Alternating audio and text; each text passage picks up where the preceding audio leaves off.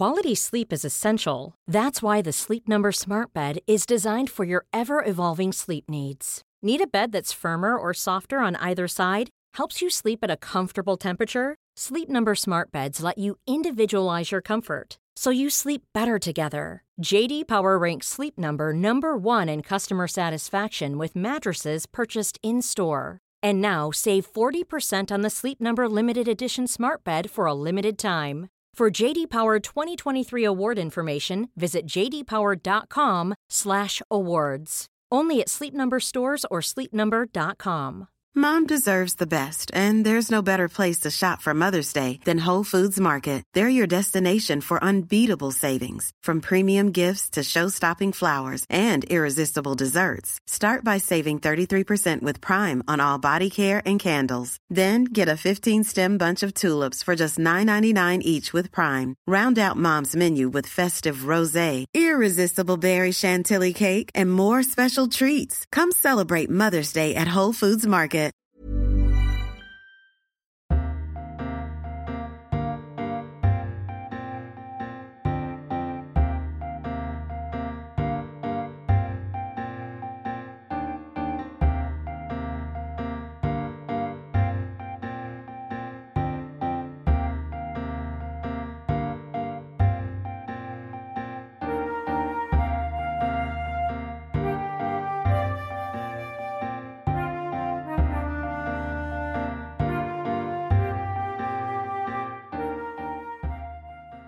Welcome to this week's episode of the TLS podcast. I'm Thea Lenarduzzi, an editor here at the TLS, and Lucy Dallas, our arts editor, is here with me. Hello, Lucy. How are things? All right, thanks, Thea. How are you? Have you been reading anything? I'm okay, thank you. All as well. I'm actually experiencing a strange and almost unfamiliar feeling. You know, the one that you get before you go on a trip and you panic about which book or how many books to take with you. So how many have you got? 8, well, I mean, 9. My entire bedside table is made of books. So it's just a teetering pile of books, vaguely supported by other books on the sides. So among those are Jonathan Franzen's new one, because so many people have told me that I should. So that's one. It's massive though, and it's hardback, so not ideal for traveling with budget airlines. I've got Stefania Auci's I don't know if you've heard of it. It's the Florio saga. It's about this notorious Sicilian family who went from being poor nobodies to being the most well-known family in Italy. And it's an intergenerational saga. So it was an international bestseller a few years back. And I always sort of meant to see what all the fuss was about. So I've only just sort of started to do that now. So I've just started the first of those. It's pretty easy reading. But there are a bunch of others. I don't know. And they're all massive. I seem to just have amassed very large tomes. The thing to do on holiday, if you can, is read haiku. That's true. But also it's only for 5 days. But that's it's only the thing for 5 to do. days. And I'll be seeing family I haven't seen in 18 months. You're not so I going should to probably focus on them a little pages. bit. Excuse me, I have the new Franzen. I'll see you later. What are you reading, Lucy? Well, I have just been rereading, but I think we're going to talk about this. I have just been rereading The Mirror and the Light. Oh, yes, of course you have. Okay. I have. Say no more, say no more. Okay.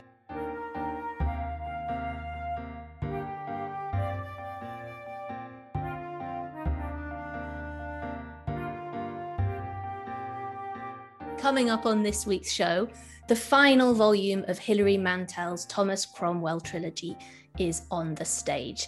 And Knowing What's Best for Baby, a recent book, offers a cultural history of breast milk and the rise of the bottle. But first, Lucy, back to you because you're taking us across the channel. Yes, indeed, that's where we're going. When thoughts of lazy summer afternoons sipping pastis by the pool start to fade, the Paris literati traditionally brace themselves and plunge into the rentrée littéraire.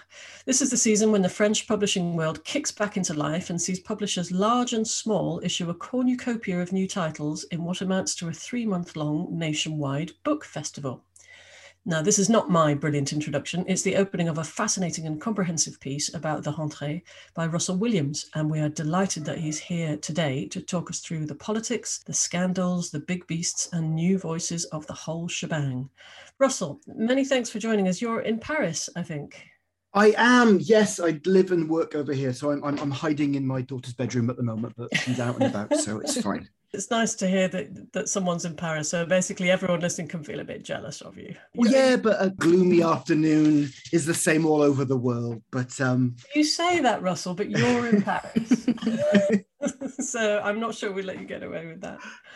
You say in your piece, after the lovely intro that I read out, that the rentrée is a uniquely French phenomenon. And how has it been this year, post-COVID? I think it's just about being back to normal, Lucy. It's always a little bit overwhelming for somebody who's trying to get a steer on what's happening.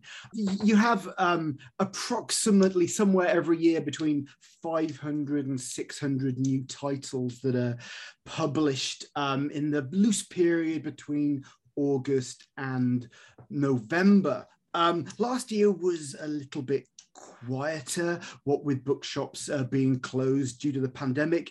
This year, things have been a little bit more active. There's been the kind of usual hustle and bustle and debate and writers on the TV and on radio, kind of like it was kind of pre-2019 before things started to slow down a little bit. So for all intents and purposes, the French publishing world is back. Probably slightly more quietly than it has been in recent years.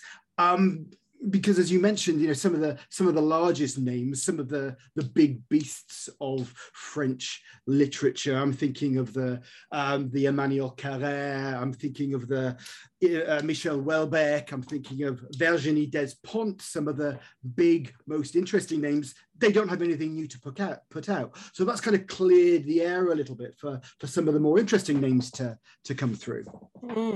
And what is the what's the theme, or who is the person that everyone is talking about this year, if it's not as we say, those traditional big beasts? Yeah, that's interesting. It's a complicated situation. La rentrée littéraire is always complicated, and it's impossible to get a hold on the thing as a totality. But one thing's kind of pretty clear: next year is French presidential election time. So the jockeying for positions, the debate has started already. This week it's 6 months to go until the first round of elections. So campaign has kind of, is starting quietly at the moment. And one of the big presences at the moment, and something that you really can't avoid in any aspect of the media, be it the literary press, through to whatever pages you're reading, it's the presence of Éric Zemmour. Now, Zemmour is, he's been a familiar face on French TV and in the media for the last 10 years. He's a firebrand right-wing political journalist. Also published a couple of volumes of his screeds / political writings over the last decade as well. He's just published a new book. It also looks like he is going to be standing for president, but he's delaying his announcement. And the cynics amongst us started off thinking that his rumored candidacy was just a kind of a publicity stunt to get some oxygen for his volume. But it does look like he's going to stand. He's been having political meetings. He's been taken seriously as a candidate, even if he wasn't formally or isn't formally announced, but he could be announcing at any moment. I think that's the general feeling at the moment. Marine Le Pen must be having kittens. He's far right, isn't he? He's not just gently conservative. Oh, he's a far right thumper, absolutely, and I think that is interesting, Thea, that he's scoring quite well in the opinion polls at the moment, and Le Pen is getting worried. The issues such as immigration and Islam that are the traditional, or have become the traditional area that the far right likes to speak about, that's been something that Éric Zemmour has been speaking about. So he's been beating Le Pen. He's just about beating Le Pen in the opinion poll. So I don't know what's going to happen in terms of the political calculations and the political maneuvering. Will there be an eventual union between Le Pen and Zemmour? Who knows? Because I guess, there's the feeling that, well, if Zemmour announces his candidacy, then that could split the far right vote, and then Macron will just triumph home to an easy victory. It's too early to say. It's like a horse race, isn't it? Well, yes, the whole thing is. Well, and also you say, because Zemmour's got a book out, sort of on the themes that he's discussed before, and also you say in your piece, Nicolas Sarkozy's got a book out, though it's not about politics, is it? It's a sort of, what do you say? It's a mushy memoir. That's had the shine knocked off it as well. Well, yeah, we're into the kind of really strange world of French political books. And the phenomenon isn't quite the same in the English-speaking world, that if you're a French politician of whatever level, you have to have published something to have the kind of cultural capital to be taken seriously on the political stage. So this goes for kind of new upcoming ministers. Where's the book? Sarkozy, as a former president, has newly discovered a kind of love of culture. So he's written a book about museums and art and opera that I really don't want to read. Anne Hidalgo, the mayor of Paris, she's just published a book, Une Femme Française, which is kind of, her kind of sharing her ideological position as she kind of prepares to stand for president as well. So yeah, there's this kind of strange, kind of murky world, but the politics is in other places as well, rather than just the politicians, of course. Yes. I was going to move on to that actually, because as well as the sort of actual politics of people that may or may not be standing, actual politicians, you say that sort of social politics, gender and race and class are all very present, aren't they? Which I think is still relatively new, and that lots of writers are dealing with it, not just those who we might be familiar with, like Edouard Louis, who have a specific story to tell. That it's people who might have been writing in, about other things, but they're now taking into consideration. I was thinking about, you mentioned Tanguy Viel and his new book. Yeah, but Viel's an interesting one. He's kind of been quietly gaining a reputation as a very, very good writer over the last 10 years or so. He's published by Éditions de Minuit, which is of course known for their very stylish lyrical novels. I actually fell in love with Tanguy Viel's novels about 4 or 5 years ago, because I was reading a lot of crime fiction at the time, and Tanguy Viel's novels are kind of very, very stylish crime fiction, very, very stylish novels that kind of do something a little bit more interesting in the final third, kind of subvert the expectations and take it into kind of new, more lyrical areas. Viel is from Brittany, so all of his novels are kind of set on some kind of windswept Finisterre coastline. There's always a corrupt local politician involved, and there's always a kind of power struggle. They're quite uplifting, actually, in that regard. There's always a little man or minor character who kind of who wins out. But this novel, La Fille qu'on appelle, which sort of translates as the girl you call, could also be translated ambiguously as call girl as well, is a story that kind of does just that, but with an added kind of post-Weinstein, post-Me Too, post kind of gender politics dimension to it for the first time in his work. So that's a kind of quiet, it kind of quietly emerges in that story, and for the first time in Viel's novelistic career, really.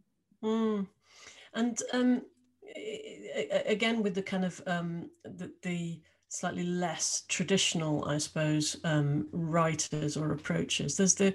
You mentioned the writers picked out by Les Inrecuptibles, which is it's a great kind of rock and roll institution, isn't it? Once was about music, and now it's a very influential magazine about all kinds of culture, really. And they pick out sort of young writers every year, don't they? And you say the ones they've picked out, they're all outside the traditional orbit of Parisian letters. Yeah, I'm a big fan of Les Inrecuptibles. I actually kind of cancelled my subscription about a year ago, but then every month since then I've bought it, which kind of says something. I think. Can't do without it. Yeah, exactly. But the one thing I really like about them is that they like to pronounce new movements in French writing. They like to put their finger on an instance or a moment.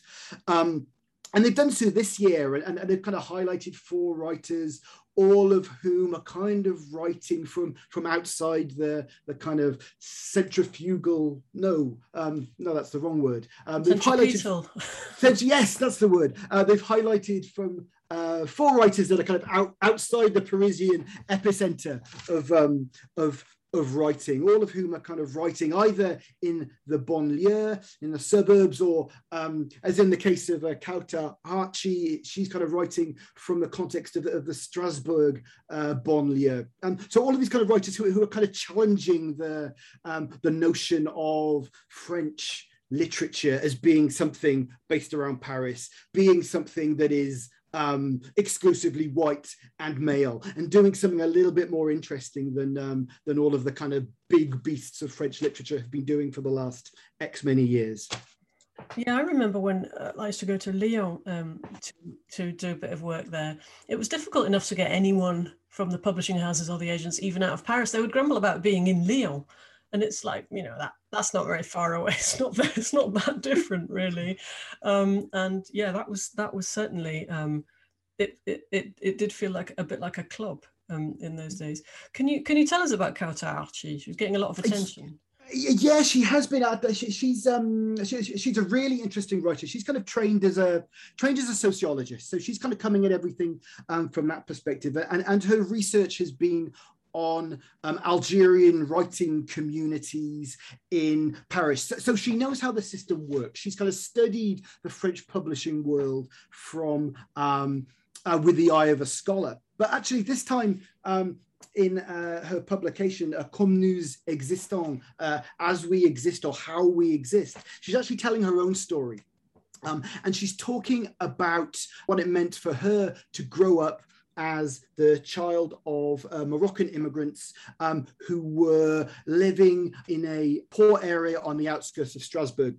And for her to kind of make the journey from the Strasbourg suburbs to a Catholic school where her parents thought that's where she'd get the best education. Turns out she kind of got a certain amount of kind of patronizing treatment from the professors there, but then kind of making the journey to university and then eventually to Paris. So kind of moving from community to community. It's the kind of class and transformation story that other French sociological writers such as Didier Eribon, such as Edouard Louis, who you mentioned, such as Annie Ernaux, have done so well. But Archie's kind of take is that she kind of argues that in her case, being the child of Moroccan immigrants, there's a racial dimension as well that she's kind of interested in drawing a reader's attention to. So it's a very, very well written, stylish and kind of provocative piece as well. And I really enjoyed it. And she's had a lot of magazine covers over the last couple of months, and rightly so, I think. She makes an interesting point about the nature of her writing, about what it's for. Can you tell us a little bit about this term, noble propaganda? Yeah, well, she's not afraid of using literature for political purposes, in drawing attention to issues, in telling stories. And I think that's kind of why she's so keen to do media interviews. She was happy to meet with me for a Diet Coke in a cafe and kind of talk about, talk about not only the novel, but talk about her place in La Rentrée Littéraire, because I think it's important that she is visible and identifies with the voice of her novel. So it can't be appropriated, it can't be lost, it can't be it can't be taken away from her. So she likes to kind of control her media image in a way that's different, I think, from some other writers who might be a little more cynical about it. Mm. And how about books? I mean, you said there are the 500 odd. You don't have to have read them all. That wasn't the brief. But how about the books outside the areas you mentioned? Any kind of outliers or stuff that's a bit more left field that took your fancy? Yeah, there's a couple. I wouldn't say that Marie Darrieussecq is necessarily an outlying. Oh no, she's wonderful writer. She is wonderful, but she's written a kind of, strangely idiosyncratic kind of book called Pas dormir, which is, or we could translate as, not sleeping.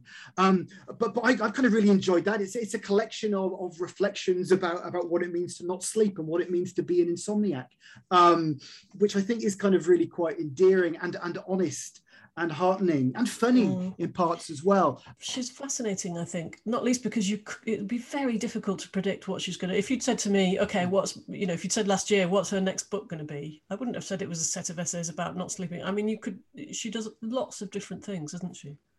Yeah, no, absolutely, and I think that that's why I know the academic community has found Darrieussecq really, really interesting, but she's kind of difficult to pin down, and that's why she's such great fun. Self-indulgently, I've quite enjoyed a memoir about French dance music, and particularly there's an electronic music performer best known by the name of Boom Bass, who was used to perform in a band called Cassius, and he's written a memoir about his life inside Le French Touch, which is the French electronic music scene of the late 90s. Which is good for a non-clubbing middle-aged man like myself to kind of read vicariously and imagine I was still 17. But that was quite great fun, I think, and I've enjoyed that as well. But that's not going to win any awards, I don't think. But that's all right. It's not all about awards, actually. Since you say awards, you said in the piece, there's usually some sort of scandal at some point, and then sure enough. Well, yeah. What about the Goncourt? What about the Goncourt? I thought we'd get away relatively unscathed this year because, there's no Welbeck to say something stupid. There's no kind of big issues on the horizons. But what do I know, really? It was all looking quite calm. And then the Goncourt committee published, as they do, their long list for the award. And a few people kind of started pointing their fingers and coughing politely because they noticed what I didn't note at the time, which was Francois Noodleman, not necessarily a household name, but he was on the list for his latest novel.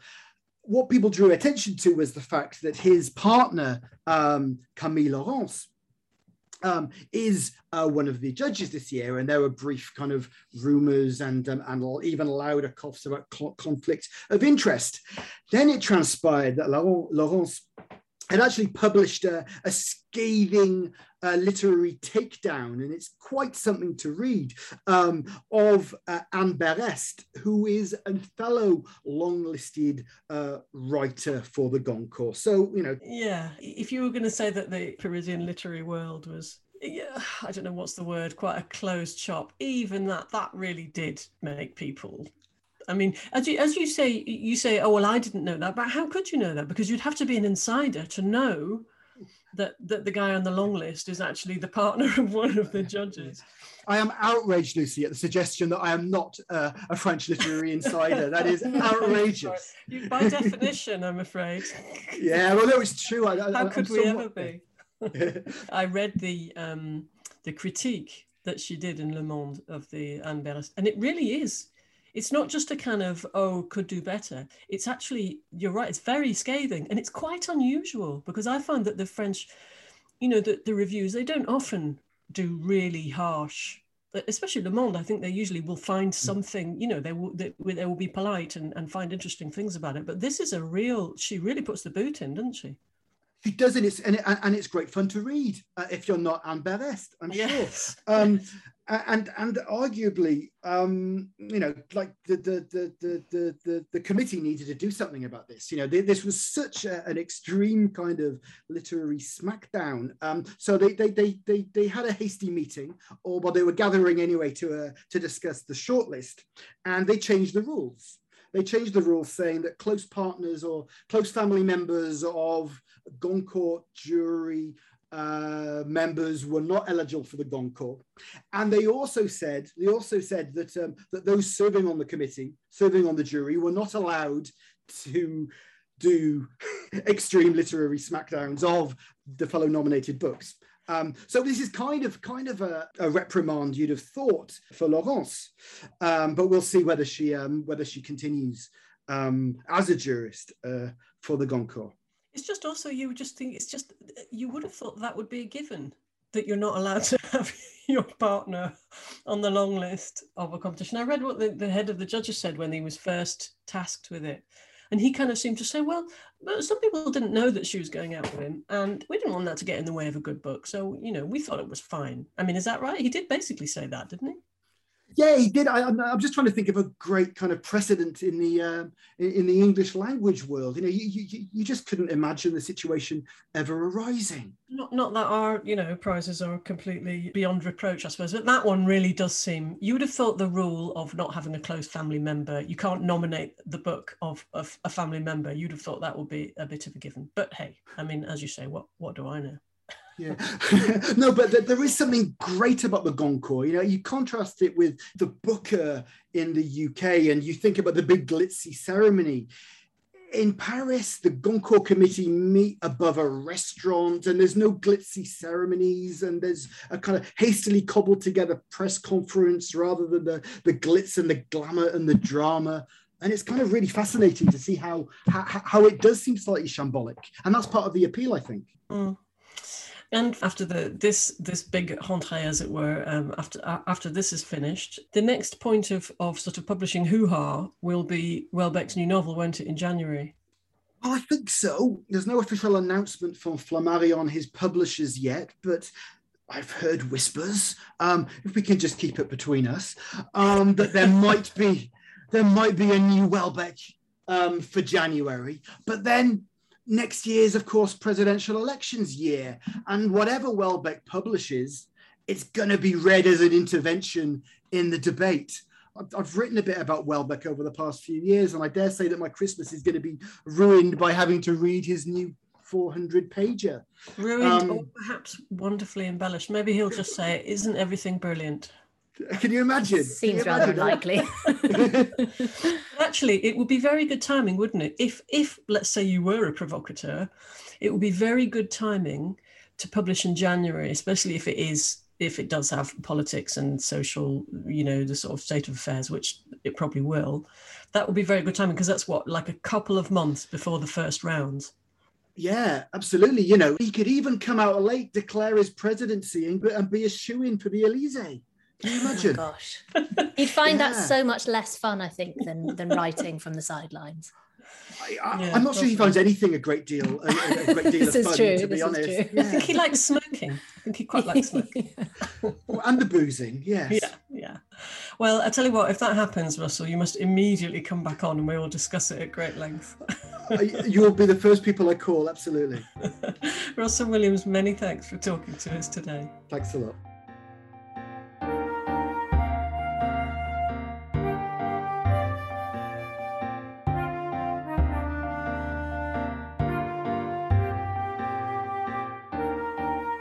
Still to come on the show, the perils of mercenary milk, the pressures of breastfeeding, and the poor, voiceless wet nurse, and The Mirror and the Light adapted for the stage.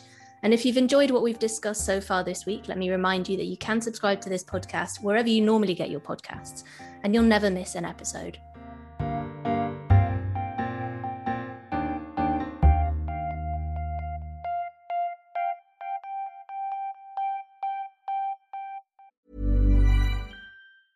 Mom deserves the best, and there's no better place to shop for Mother's Day than Whole Foods Market. They're your destination for unbeatable savings, from premium gifts to show-stopping flowers and irresistible desserts. Start by saving 33% with Prime on all body care and candles. Then get a 15-stem bunch of tulips for just $9.99 each with Prime. Round out Mom's menu with festive rosé, irresistible berry chantilly cake, and more special treats. Come celebrate Mother's Day at Whole Foods Market. Quality sleep is essential. That's why the Sleep Number Smart Bed is designed for your ever-evolving sleep needs. Need a bed that's firmer or softer on either side? Helps you sleep at a comfortable temperature? Sleep Number Smart Beds let you individualize your comfort, so you sleep better together. J.D. Power ranks Sleep Number #1 in customer satisfaction with mattresses purchased in-store. And now save 40% on the Sleep Number limited edition smart bed for a limited time. For JD Power 2023 award information, visit jdpower.com/awards.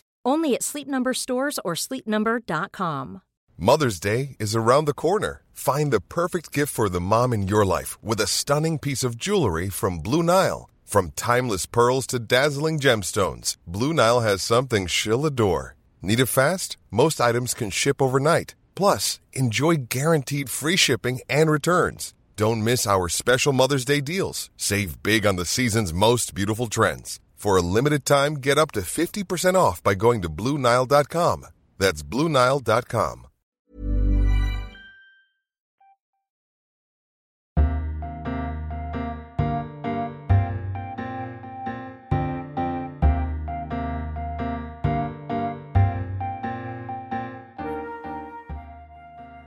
Welcome back to the TLS podcast. Now, before we venture into the murky world of human versus augmented cow's milk, let's stop off at the Gielgud Theatre in London, because you've been there yourself recently, Lucy.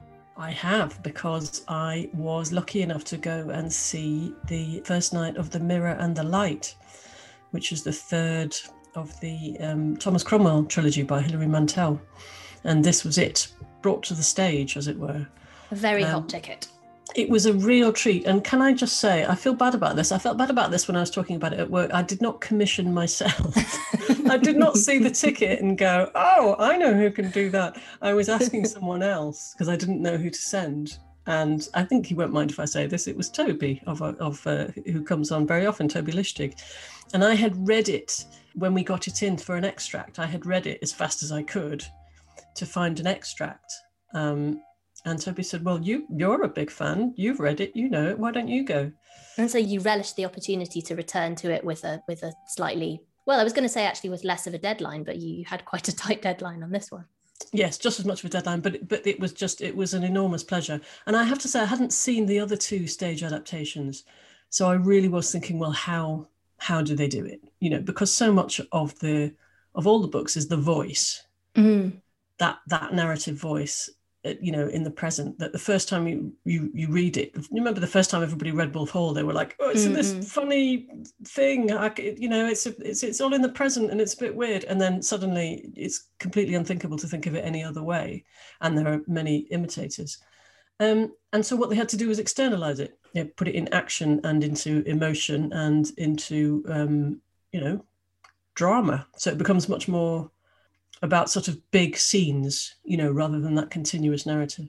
And this one is different to the previous two in that it was co-written by Ben Miles, who plays Cromwell. Is that right? Yeah, it was. It was co-adapted by him. Yeah. So obviously I think he read the audiobooks as well. So he's completely steeped in it. And yeah, he adapted it with her. And some of the adaptation is brilliant because some of it or some of the bits that I could recognize, sometimes the words are put into someone else's mouth, or a ghost might say what someone was thinking, you know, that kind of thing that translates across. But they had to lose a lot.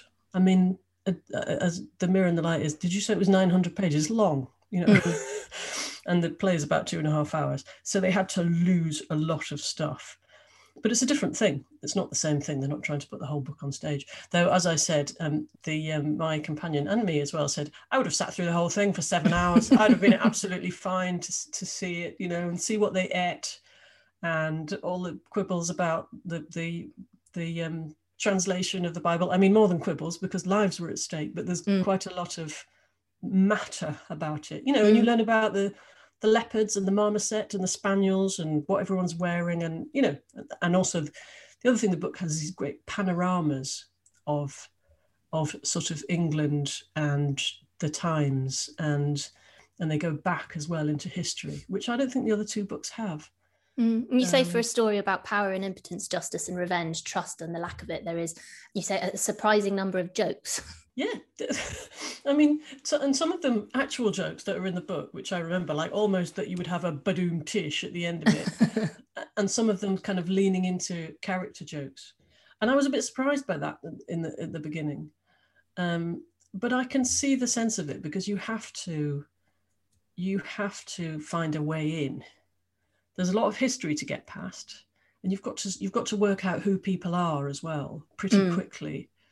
And so if you delineate them quite strongly, and especially with a bit of humour, I think that helps to find a way in. So I like the idea of you mentioned, I can't quite remember now, one of the characters, his entrance being accompanied by a thunderclap at one stage. It's so brilliant. It's Stephen Gardner, Bishop Stephen Gardner. He's such a baddie. He's brilliant, and he's very tall, and he's dressed all in black, and he's got this great big coat which makes him look even bigger. But in the book, you can't bear him. And at the end, I said to my companion, we were clapping them at the end and everybody was cheering and roaring. And I was saying, I want to boo him. I feel like I really wanted to boo him because he was doing it dressed as Gardner. He plays two people, that actor. Right. One of them is you quite like and is quite good fun. And one of them is Gardner and he's dressed as Gardner. I really wanted to boo him. Imagine how awful that would have sounded. Yes, everybody, that's the TLS's art centre there in the fourth row. He's such a baddie. But the two main, it revolves around Cromwell and Henry, and so that was Ben Miles and Nathaniel Parker, and they were brilliant, actually. Right. They really held the weight of it. Oh, it sounds like a lovely evening out. Now, this isn't going to do anything to dissuade anyone who thinks that we keep all the good gigs for ourselves, but our own Michael Caines has been to the theatre too this week to see the Young Vics' Hamlet. What did he make of that? Well, it was quite... Can I say that also he didn't bag the ticket for himself? I asked him. I said, please, Michael, will you do this? You'll be the right person, which indeed, of course, he was. It's Cush Jumbo as Hamlet, and he thought she was brilliant. He calls her magnificent and impressive and intriguing. The production is quite spare, I think. I mean, not just in terms of cuts, though. I think there are quite a lot of cuts. But it's quite spare, and I think it felt as though it was, I think he says at one point, he felt slightly as though it was in a vacuum. He says Elsinore feels sort of cut off from the geopolitics, that are so much a part of the story. Yes, yeah, it's, and it's the director says, I think in the programme notes, Elsinore world, and that's what you get. You don't get so much of a sense of the context. But he says within that there's some very good bits, often just involving two or three of the actors. And as I say, he's very, very complimentary about Cush Jumbo, and she's apparently top notch. And a very, very risky liberty taken with To Be or Not to Be. I think we should leave that there as a cliffhanger. Dun, dun, dun. Yeah, you have to go along. You have to go to find out what happens to that most famous part of the soliloquy. Yeah, you will have to go and seek out the review. Yeah. Okay, well, now let's turn to a review of White Blood, A History of Human Milk by Lawrence Trevelyan Weaver, reviewed this week by Michelle Pridmore-Brown, a research fellow at the Center for Science, Technology, Medicine and Society at the University of California, Berkeley. Pridmore-Brown observes that maternal breastfeeding seems to have gone in and out of fashion, somewhat like pointy shoes. And following Weaver's lead, she takes us through centuries of social, cultural, scientific and political twists and turns to track how and why human milk has been valued and devalued. She joins us on the line from California now to tell us more. Hello, Michelle. Hello there. Extra points to you, I think, for doing this so early in your morning. Thank you. Oh. Now, you set the scene by taking us back to the mid-18th century, so I'd like to ask you to do that for us now. And here, London is representative of the broader British situation for infants. Yes, so not just in London, but actually in the industrializing towns of Europe in general. There was a line of physicians that would rail against the complacency and the fads, as they called them, and fashions that would lead women to rely on cow's milk to feed their young. This milk was generally purchased from the corner store, the local cowkeeper, who kept both his cows and the milk in very unsanitary conditions and was basically just absolutely filthy. So there was one physician in particular, a guy called Hugh Smith, who railed against this and would say to people, just open your eyes and see what's going on. It's so obvious that this is the cause of London's and other towns, awful mortality rates. And they really were awful. For instance, in one parish, St. Giles, in one workhouse, 18 of 187 children survived by age 3. I mean, the death rate was atrocious. So he said, come on, look, it's children fed on cow's milk do horribly compared to children who are breastfed. But the, habit being what it was, most people didn't pay much attention. And the thing about babies that are fed cow's milk is they get indigestion, they get colic, which of course drives the poor mothers crazy. What did the poor mothers do? They feed their babies what's called mother's quietness or mother's kindness. Well, what is that? That is gin. This is poured down the baby's throat, and you can imagine what follows. Compounding problem. You describe it as a habit, this reliance on what was called mercenary milk, wasn't it? How did this come about? I mean, was it just a matter of convenience? Because you can't help but note that obviously cow's milk costs money, while the mother's breast milk would have been free. That's a really good point. Yeah, it's convenience. And it's, seeing what your neighbors are doing. If everybody's feeding their children's cow's milk, you don't think twice about it. But you're right. It would have cost. But, mothers were often occupied elsewhere. Mm. Was it also precisely in a way, because it was free, that is what very poor people did? Trouble is, because of the conditions that they would have been kept in, the numbers would be more difficult to track, wouldn't they? I mean, because they might have ill health anyway. Right. Well, so that's an interesting point too, because if you went into the country, for instance, or if you looked at the rural poor, they of course were still breastfeeding their babies, and then so the mortality rates were much, much, much lower. And that's also what somebody like Hugh Smith would say, look at babies fed in the country and how much better they're doing. It's very much a function of the industrialization, as you mentioned, because the women were working. And so for the most part, they would have been, in mills or factories of other sorts. And so breastfeeding wouldn't have been an option, hence the reliance on bought milk of very dubious provenance. I mean, there's an interesting comparison to be made with France and perhaps with Paris specifically. Yes. So in Paris, it was much more likely that you would use a wet nurse, and even if you were poor. But observers would note that wet nurses were kept much as cows were in London, in these dank sheds, and then the wet nurses would be responsible for 4 or 5 babies apiece. And so, again, the incentive for the wet nurses was to supplement, and obviously the babies weren't being nourished, appropriately. So mortality rates weren't much better in Paris than in London. And as you point out, the real casualties of the wet nurse system were likely to be the wet nurse's own children, who probably again would have been reliant on other sources, or certainly disadvantaged.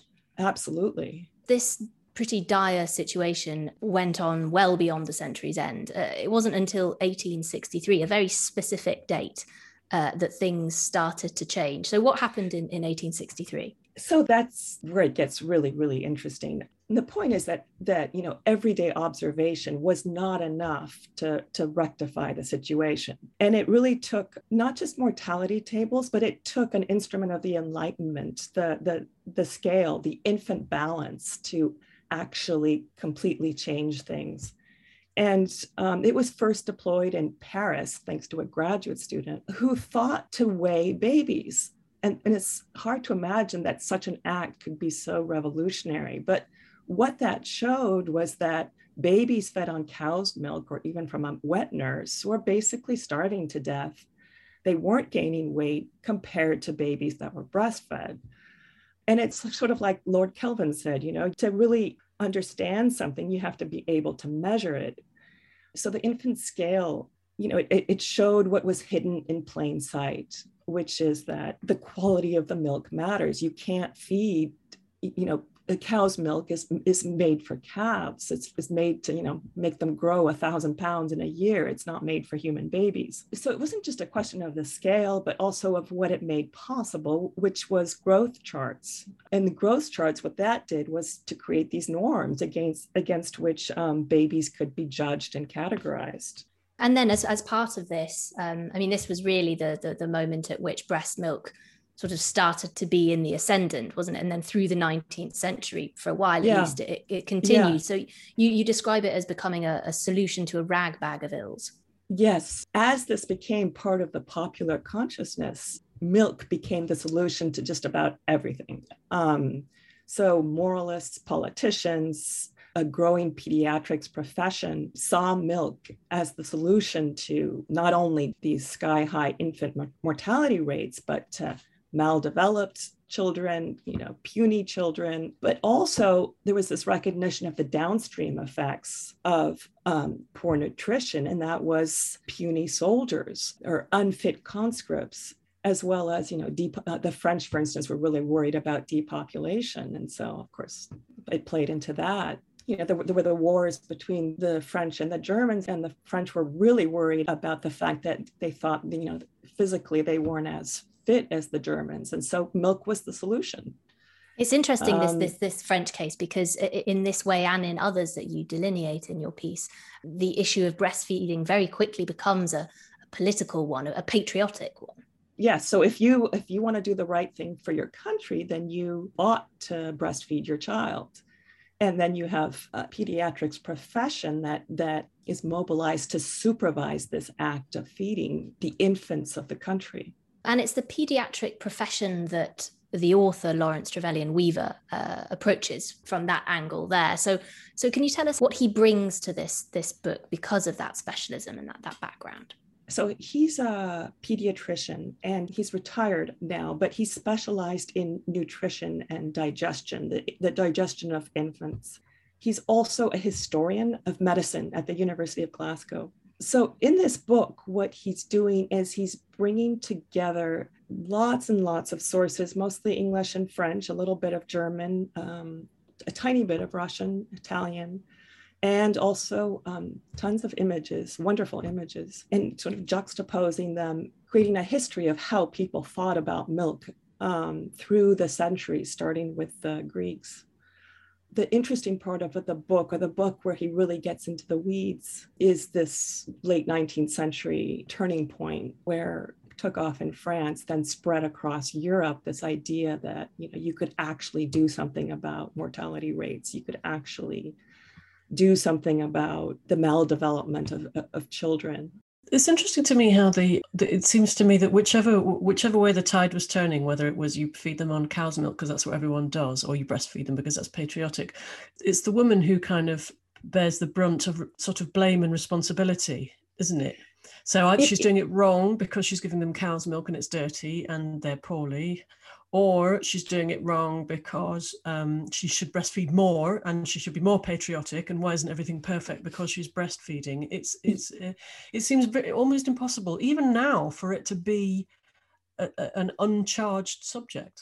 Oh, absolutely. And I think that's kind of what's missing from Weaver's text, is the woman seems a little bit disembodied. I mean, she's an apparatus for feeding the child, but she's her interests are never foregrounded in this book. I mean, in Weaver's defense, it's really just about, he's focusing on the milk itself, and his perspective is that of, in a sense, that of the child and the child's digestion. And clearly, in his own practice, he must have seen so many babies with colic who, at least he believes, wouldn't have suffered so much if their mothers had breastfed them. Yeah, but as you say, even if you're just interested in the milk, yes, the woman has to eat reasonably right and get enough rest. If you don't eat and you don't sleep, or you're running around the place, that changes the quality. That's what's absent here. Yes, you definitely hit right on it. That's my problem with the book, and fascinating overview. But yes, her perspective is missing. There are people across the centuries who have said that if a mother breastfeeds too many children, if she, whether it's at one time or sequentially, she does get depleted, and her nutrition goes to the child, not to her. No matter how badly nourished she is, she seems to be able to feed the child adequately, but that's clearly at her expense. For instance, Weaver quotes at length the Greek physician Ceranos of the 2nd century. And he has all these things to say about how you choose a wet nurse and such. And he counsels women who have means to hire a wet nurse, because he says, if you feed your own baby, you're going to get wrinkled prematurely. You're going to get depleted prematurely. So, pass it on to the wet nurse. Again, you have to wonder who being wrinkled prematurely, who that would be an issue for.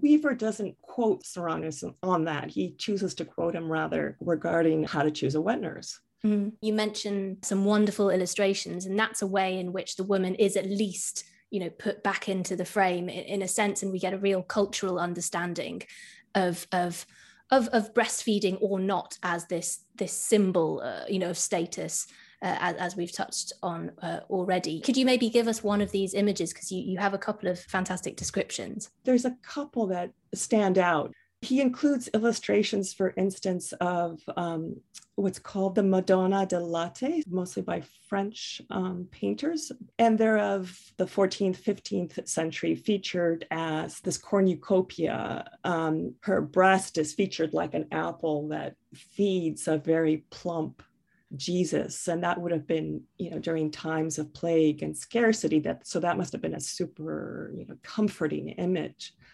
The other image that really stands out in my mind was of Diane de Poitiers. So she was the mistress of Henry II, an incredibly trendy person who set the fashions. And in this painting, she is taking a bath, and her breasts are bared, and they're very small and fit, and firm, and they're breasts that are fit for a king, so to speak, and not for a child. And so in the background, you have a wet nurse who's plump and who's feeding her child. And, the message is very clear that, if you're at all hip, this is what you should aspire to.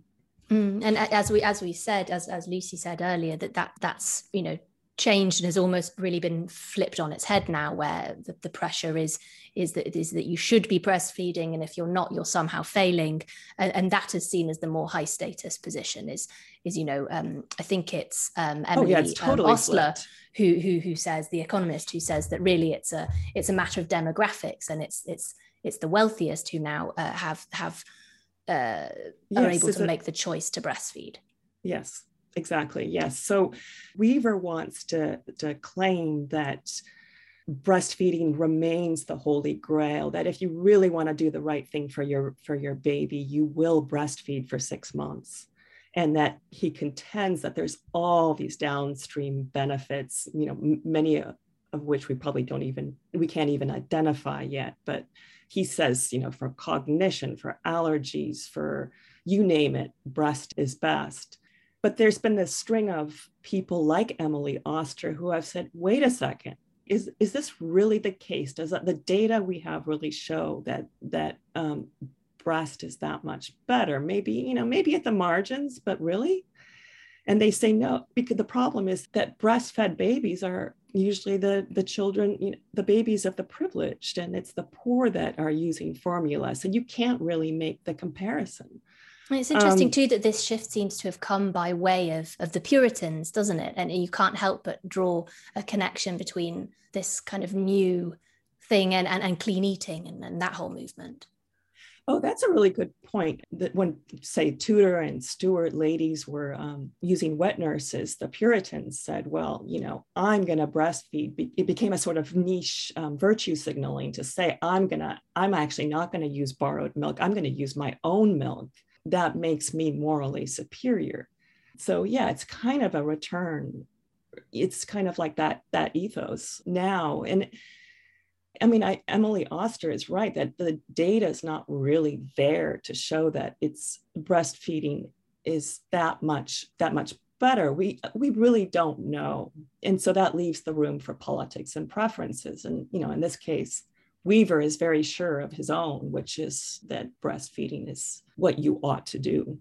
I'm struck by one detail that you mentioned from Weaver's book, where he describes a tombstone of one Puritan woman, Elizabeth Brand, the wife of a squire, whose tombstone from 1636 proudly states that her 12 children were all nursed with her unborrowed milk. It's just so very loaded. Yes. Rousseau too, created a cult around motherhood and the idea that you should breastfeed. And again, he was able to do that against the backdrop of the custom being not to breastfeed, but like, for instance, in Paris, the custom was during his time to send your babies out to the country for breastfeeding, which is why Paris at one time was known as the city without babies. This is a subject that we could unpack for hours and hours, both the history of it and the present situation. But I suppose no account of breast milk versus formula would be complete without the great Nestle scandal. I'm just wondering yes. what Weaver brings to this story. How does he tackle it? Because it's so well known and again, so loaded. Yeah. So he was part of the World Health Organization around the turn of this century. And so, as you can imagine, he has very, very strong opinions about that. When Nestle started shipping out its formula to the developing world in the late 19th century, as is well known, it decimated the infant population in these countries because there wasn't clean water to add to the formula. And the tragedy, of course, was that it increased the mortality rates, but it also probably compromised the survivors who were fed on this milk, which was contaminated. And it also attenuated the customs around breastfeeding. So you could say in that sense, it also affected future generations. So he speaks of the murder of the innocents. And he estimates that even today, 1.5 million babies could be saved if women in the developing countries actually return to breastfeeding as opposed to using formula, especially in hot climates where the milk is going to get contaminated.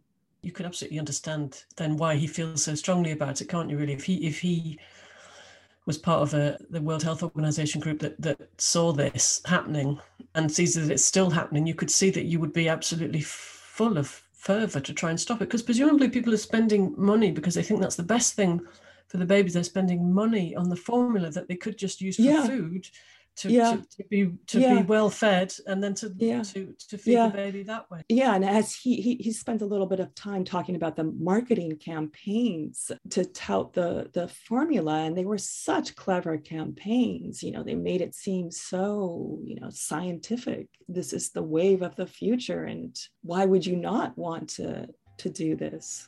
Well, as I said, there's clearly plenty more to say on the topic. I don't think this is in any way settled. Michelle Pridmore Brown, thank you so much for joining us today.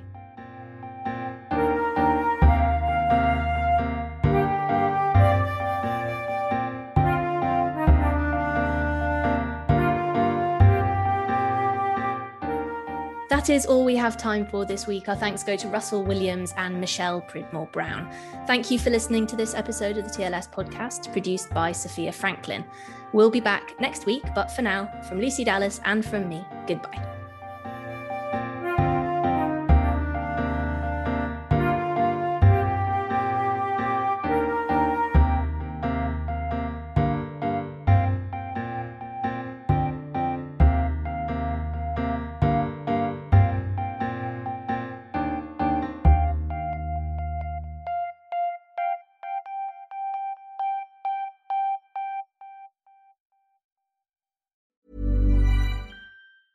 Mom deserves the best, and there's no better place to shop for Mother's Day than Whole Foods Market. They're your destination for unbeatable savings, from premium gifts to show-stopping flowers and irresistible desserts. Start by saving 33% with Prime on all body care and candles. Then get a 15-stem bunch of tulips for just $9.99 each with Prime. Round out Mom's menu with festive rosé, irresistible berry chantilly cake, and more special treats. Come celebrate Mother's Day at Whole Foods Market.